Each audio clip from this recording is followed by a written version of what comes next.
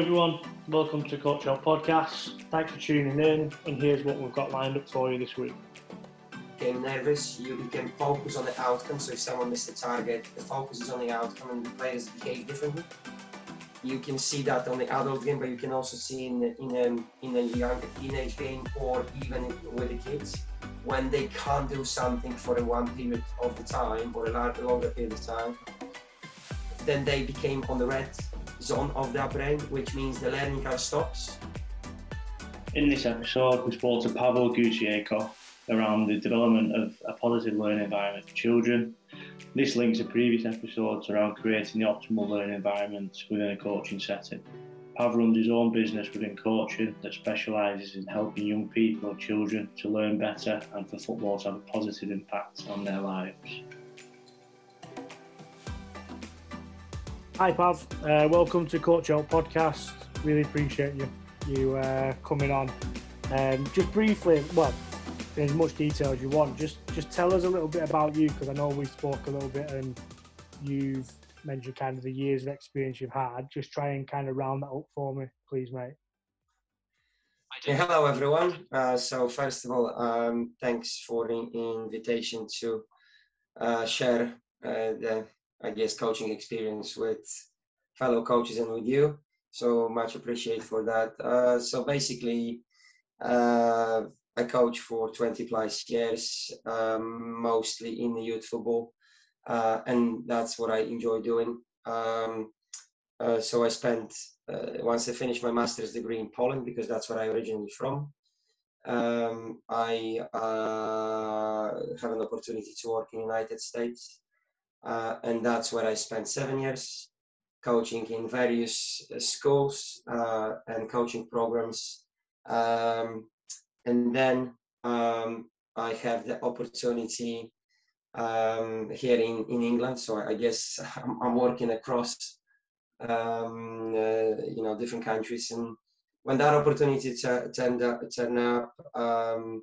I came here, and I've been offered a job in a community program at Norwich Football Club. It was 2009. And from then on, I spent 10 years in UK working in various settings.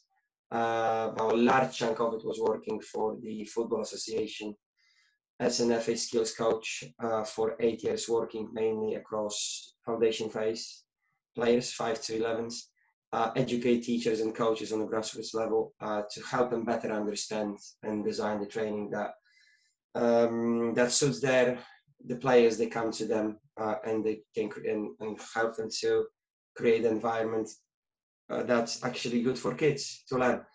And on top of that, I've been working on a part-time basis in Cat 1 and Cat 2 academies, which basically gives me a mix. And finally, I opened my own program. I created a program called Path Fumble for all ages and abilities. Purely, it's learning program when we try to help kids to learn better and understand them in the first place.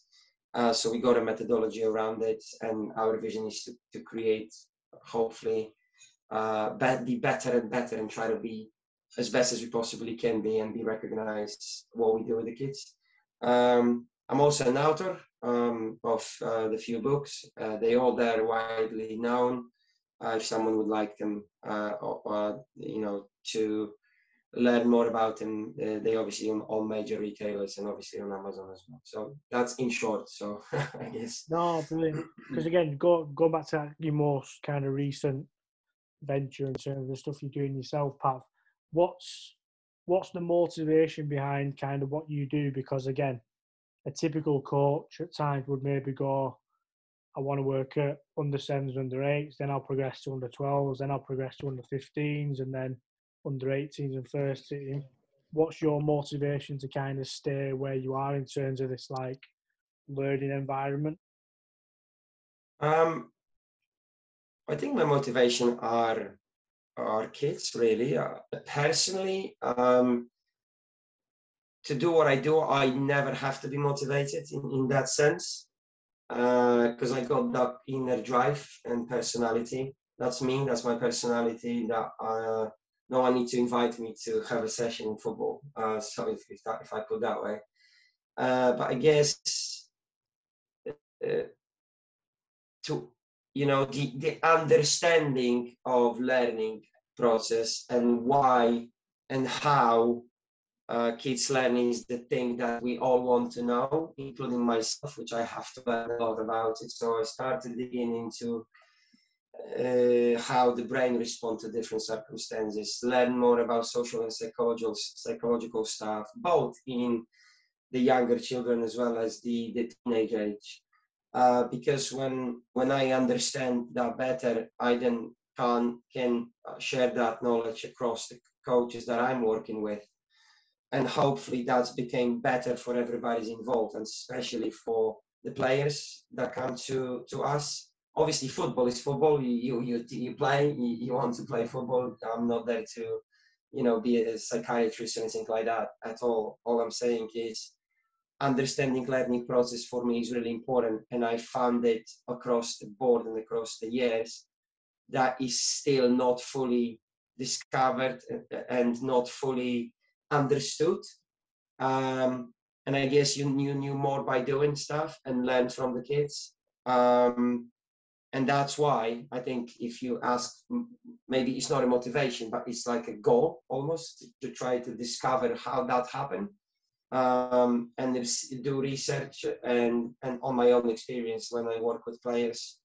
Why is he done that? What was the reason for it? And there's a different methods you can come to the answer. Sometimes you have no answer, and that's also fine.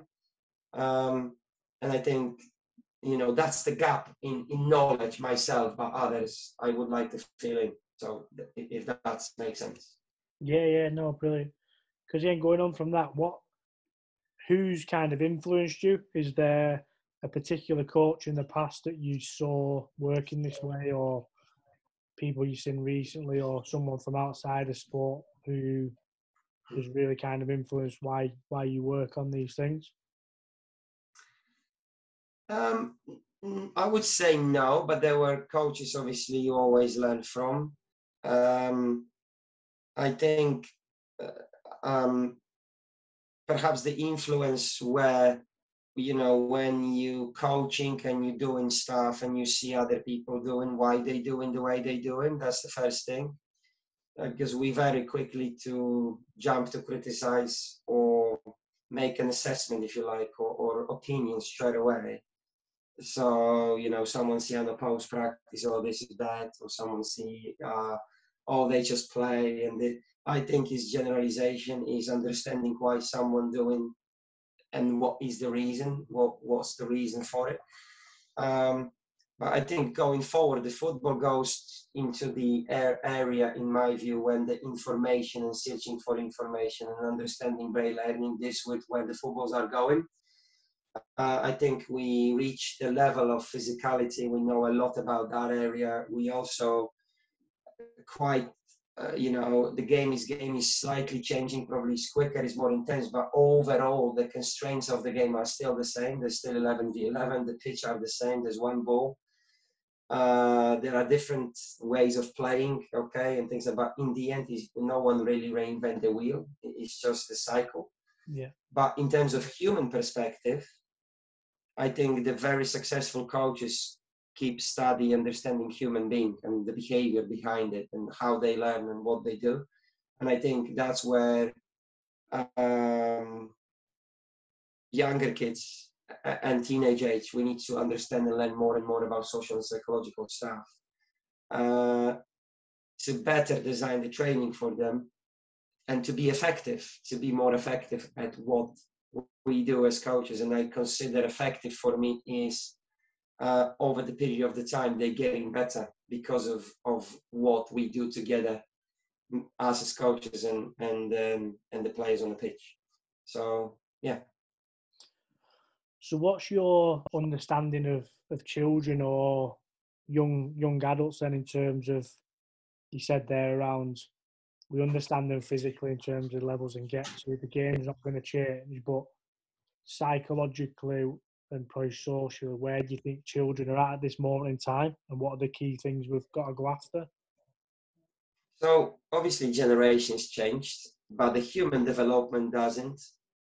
So in terms of psychological point of view and physical point of view, the young adults or children are still growing, and their brain are on completely different stage. Their behavior is not always logic. When we talk about teenage age, they do things, ad hoc constantly. And then with the kids, their brain basically is generally designed for chaos and play, because that's what they like to do. And I think when we engage kids with the playing, then the session generally will be better and more effective, because if the brain is engaged with learning, that's a natural process.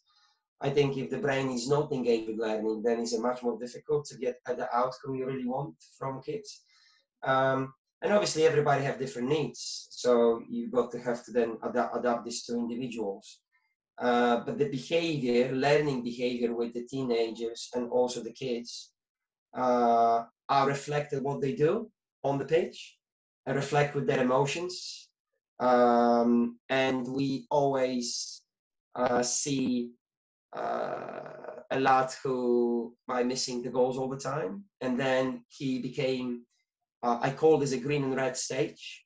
And the green stage is they feel confident, happy, safe to express themselves. And that's where your emotions and your brain are on ready to learn. Why, when you're on the red stage, you became nervous, you became focused on the outcome. So if someone missed a target, the focus is on the outcome and the players behave differently.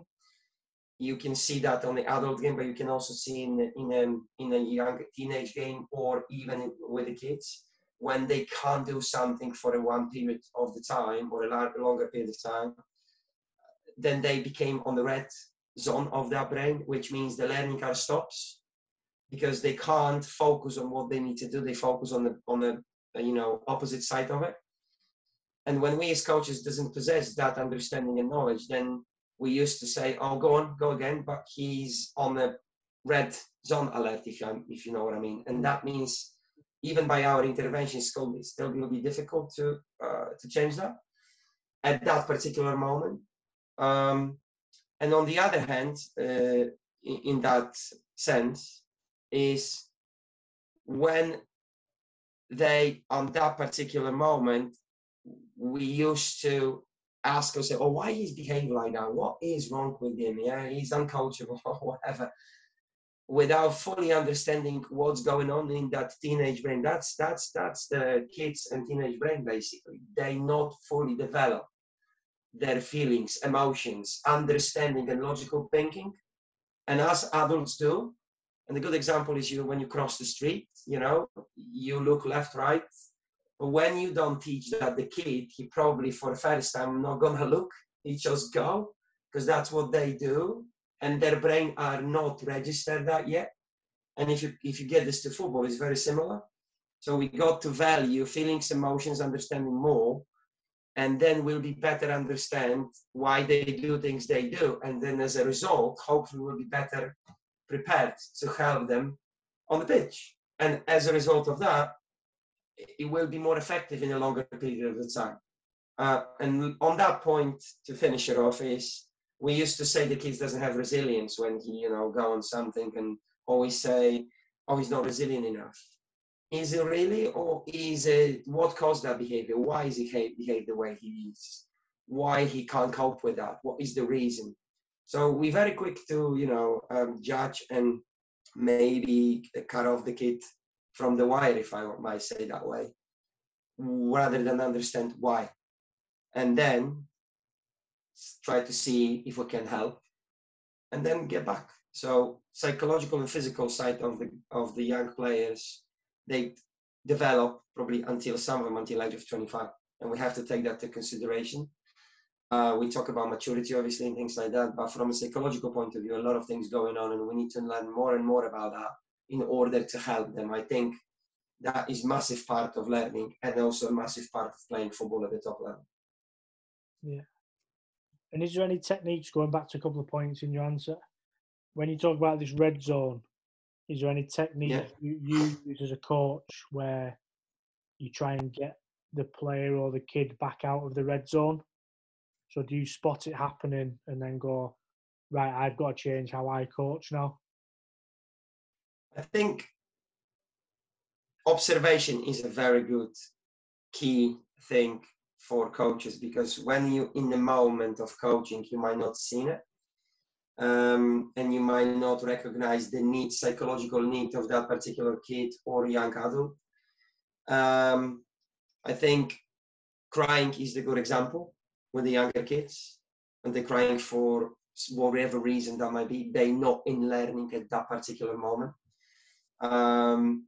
They need to come back from negative emotions and why. And I think when you calm, when you're not judgmental, when you just serious, you be a calm manner, have an arm on the shoulder and speak and support and say what happened, why. Then eventually, slowly, they come back to the zone when they need to be and start playing. Smile is a good example that kids in learning, they really do. Good fun in a session is also okay. I think when it becomes too serious, there has to be balance between fun and seriousness. Of course, when there's older ages, then it became more serious, especially on the higher end of the football game. But I think this, you got to be very carefully observe what's going on, because things can kick out easy. Someone can lose the temper immediately. He's not learning at that moment. He only focuses to maybe kick someone at purpose and things like that. But what's caused that? And then we need to deal with the behavior, not the player, not the person, just the behavior. What caused that? Was the psychological factor is in it, because then he's in the red zone, he's not learning. Same thing is when the let's say 15 years old, missing target all the time. 3 games he couldn't score. And the teenagers have the mantra that the coaches and parents are less important to them. The most important people are their peers, what they perceive them and how they, so the kid must be one of the best and score goals every game. And next 3, he didn't. And, he started thinking about, oh my God, what my teammates will think about me? What's the peers' outcome? Are there going to be jokes around and things like that? And he stops learning. He's back into the red zone. He became nervous. He became frustrated. He became getting bad emotions, which means he can't focus what he needs to do to score.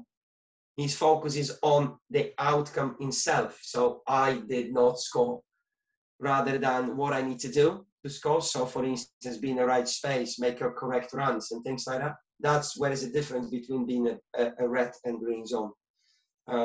So, and it's not my knowledge. I learned this from a lot of great people who came to the different CPDs and talk about the brain learning. People who has higher knowledge about that and far, far better than myself.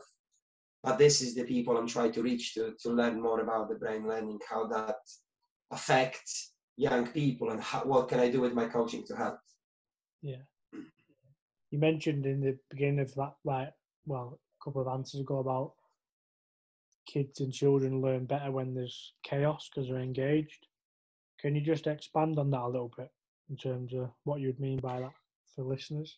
So when, we have to, I think this is perhaps my opinion, but generally when you see young children play, it's generally chaotic, because they're very young, they experience the game. Of course, when they get better coaching and more about structure, then the game looks slightly better. But generally, it will be chaotic. It will be a lot of mistakes going around, because that's learning happen. And I think, especially, grassroots maybe less on the higher end of the game, but generally, if you see young kids play, it's a lot of chaos. One kid can wants to dribble all of the others. Basically, releasing the ball to someone is not seen as a good thing, especially with the younger kids, because they want to be with the ball and everybody drawn to the ball, and that's natural for them. That's natural what the kids do. That's their learning. That's how human brain is adjust. That's what our development is when we are kids. When you want to stay someone in space and want to receive ball, it's quite boring. And probably on the grassroots level specifically, before you get that pass, you might stay there forever. So it's not fun. And in chaos, you learn. This is where you actually do learn, because you might pass someone and you might dribble someone in, and it's good for learning, and it's good for the brain. Of course, when you get a little bit older, there was more structure to it.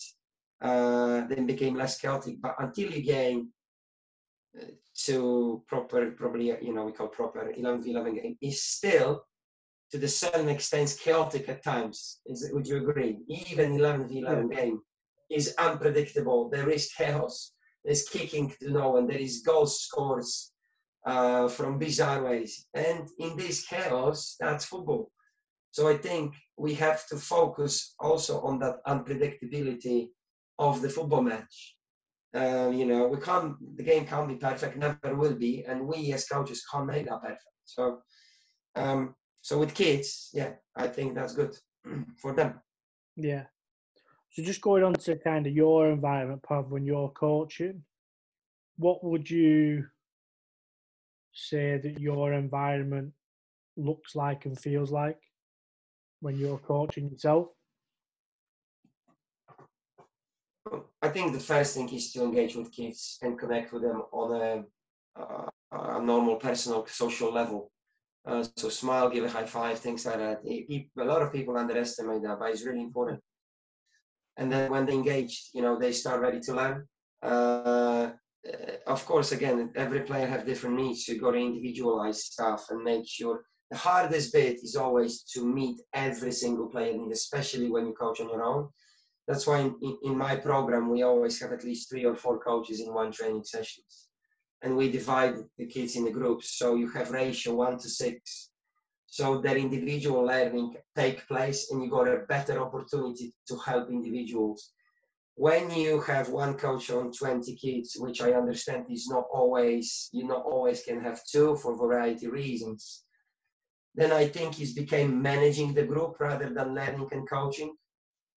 Because it's very, very difficult, and I appreciate a lot of people are in this circumstances or in that environment.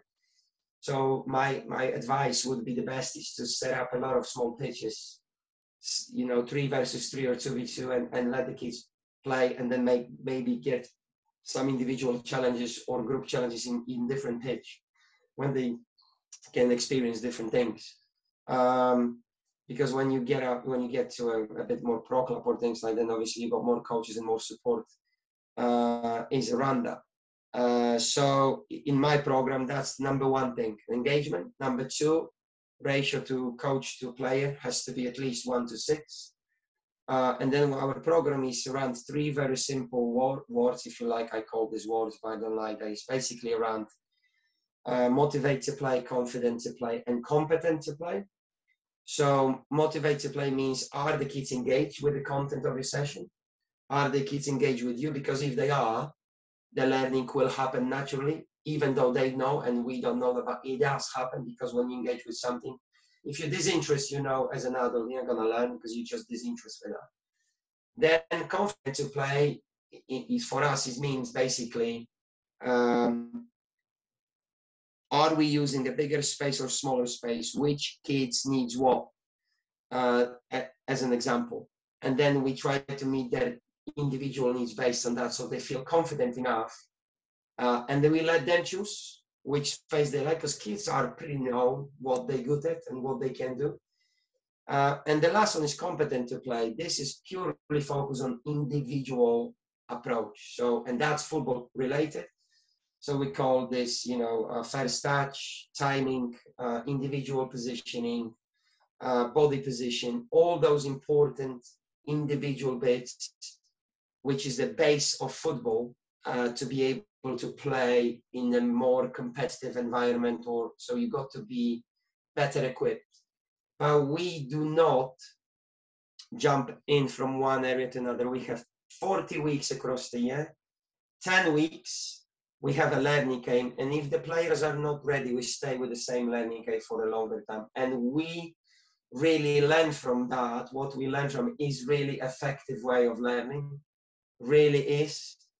And I can assure anyone who's listening to this podcast that this is really good way of learning, especially for people who's in a grassroots environment.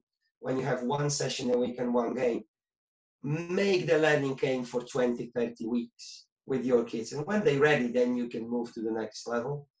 And with that, our my motto, less is more. So we decide to play less numbers. That's what kids should do in the end, because the brain, again, from learning point of view, can only took 3 information at a time. And if you play 7 against 7 too early, or 9v9 too early, and you don't have individual understanding of the game, you don't have those good habits that you need, and there is a lot of decisions to make, then generally as a kid you will be lost in that game. Why, when you play smaller version of football game, it gives you 3 options. Number 1, you can observe more. Number 2, you can see more.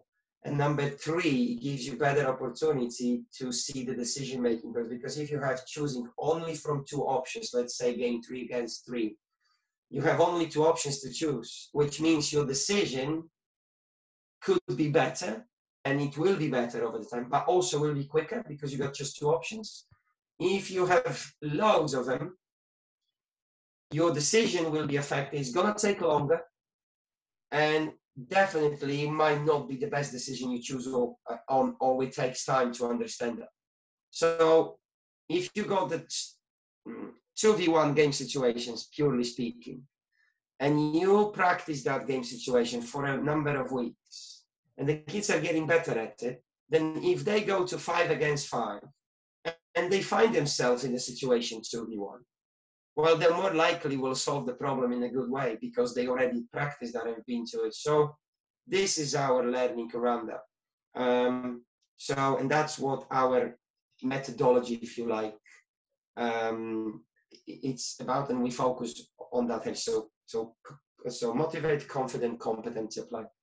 And all of our coaches have to understand that, and we put heavy process in learning in our program. And we're moving forward. We learn as it goes, and I'm in the middle of a case study to show to everyone what I've learned from that, and show to everyone, this is what happened, this is what it was, and this is what we find out from that, and hopefully that help others, maybe not copy, but perhaps change their environment slightly or things like that. So I like that, because you spoke about you work on something for 10 weeks, and if they're not ready, then you don't move on. How do you gauge or measure if a group's ready to move on?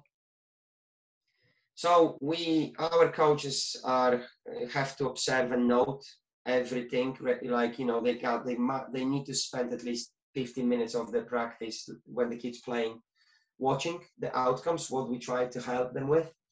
And then based on that, they only write comments about learning aid. There's nothing else needs to be there. Okay. And then based on that, we see the habits, and then we can see which kids are better learners and where they are at. So let's say someone solved the problem 2v1 really relatively easily, so he needs to go to the next level and maybe play 3v2 or even 2v2. And that's what we do. So when the kids are ready for it, we move on. And the reason for it is, I don't think learning takes place in 6 weeks or 10 weeks. It's an ongoing process. Yeah. Some learn quicker than others, yeah?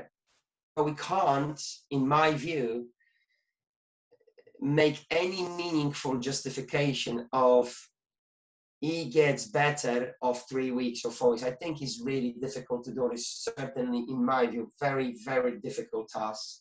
I simply don't know how to do it. But over 10 or more weeks, given the same learning game, kids will play similar game. They know the game, so they learn the learning outputs. You'll be able to see more, and you'll be able to definitely justify he is solving that problem really well now. So he needs to go when he's, let's say, 3 versus 3, or he got 2 against 2. Now, when to dribble, when to pass in 2v2 situation instead of 2v1, because they're ready for it. So you add one more defender to the game, and the learning game does not change. But now what does change is the constraint. So you got one more player. You might have a little bit more space. In the end, it's really simple, because I believe football is simple. And we complicate it. When I was younger, I complicated. I still do sometimes, which I'm really mad on myself when I do that. So I'm trying to get away from complexity 2 goals, 1 ball, 2 teams. How can I make kids better on that one? But again, some kids might need a lot of unopposed practice to get technique right, and that's fine.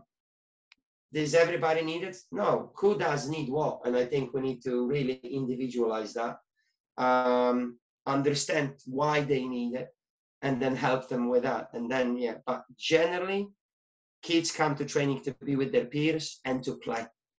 And if they won't, I think majority of them would be disappointed. And if I don't see smiles after, then I consider that's my fault, nobody else. I have to change something. It's me.